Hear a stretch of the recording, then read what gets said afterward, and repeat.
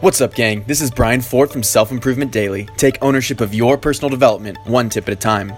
Today's tip is a simple commitment. It's a small choice, but when made consistently, it has great effects on your health. The tip: park your car in the back of a parking lot. I have to admit, I got this one from my grandma, whose health and energy level prove the efficacy of the tip. It turns out that we have a pretty big misunderstanding about exercise. As great as big workouts are for building muscle or endurance training, small acts of exercise throughout the day are just as important in more subtle ways.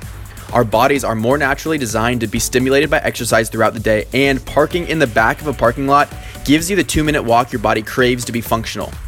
Considering that many of us drive cars everywhere we go, this simple decision could be enough to add 10 mini workouts to your day.